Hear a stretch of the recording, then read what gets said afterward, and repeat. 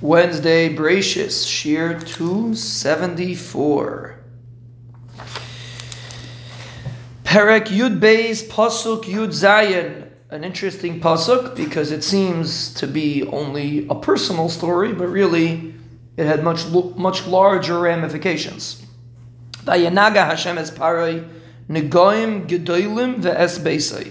The Rebbeinu Shalom gave Parai a nega, a very big nega, Negam Gedolim ve'es Beisai, and the people in his house. Rashi explains, Al Devar Sarai Eshes Avram.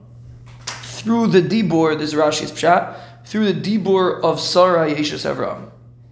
Meaning, Sarai was the one that instructed the Malach to hit whoever she wanted to hit. So it wasn't just a random makkah. It was very, very clear to them that Sarai was the one that caught. It was because of Sarai. Very clear. That's what Rashi learns out of Sarai. It was very, very clear that that's the reason why the Rebbeinu Shalom sent the makkah. Now, the Seporno points out that these Negam Gedolim were specifically for Parai. Parai had the Gedolim. Beisai just had regular Negam.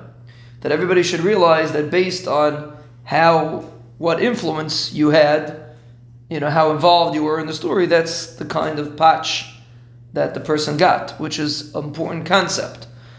In the Mefarshim explained that when there's something happens in the world, there's a tzara in the world, the people that are most affected have to take a bigger message. People that are least affected, it's a lesser.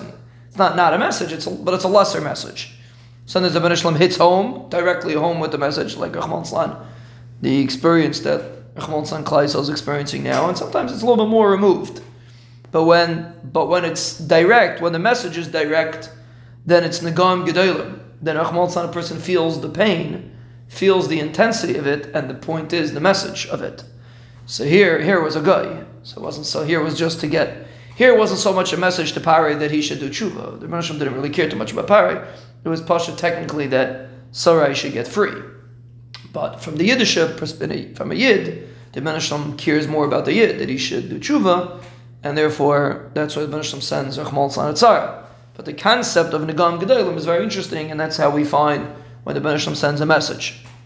Another interesting thing that the Rishonim mention is that these Negam Gedolim are a remez to the Makis that the Rebbeinu Shalom is going to send later to Parai for holding on to Klal Yisrael, which is a hemshech of Sarai. Just like he held on to Sarai and he got punished for it, so to Klal Yisrael, since the Parai held on to Klal Yisrael, later, therefore he was punished, Negam Gedolim also, through the Makis. I think the Ramban brings this previously, other Rishonim bring it, in order to demonstrate this message. It was like a Maisa of a Simulabanim to demonstrate this message that to get Klal Yisrael out from Mitzrayim. So this wasn't just a temporary story. This story had ramifications for future generations when Klal Yisrael were in Mitzrayim.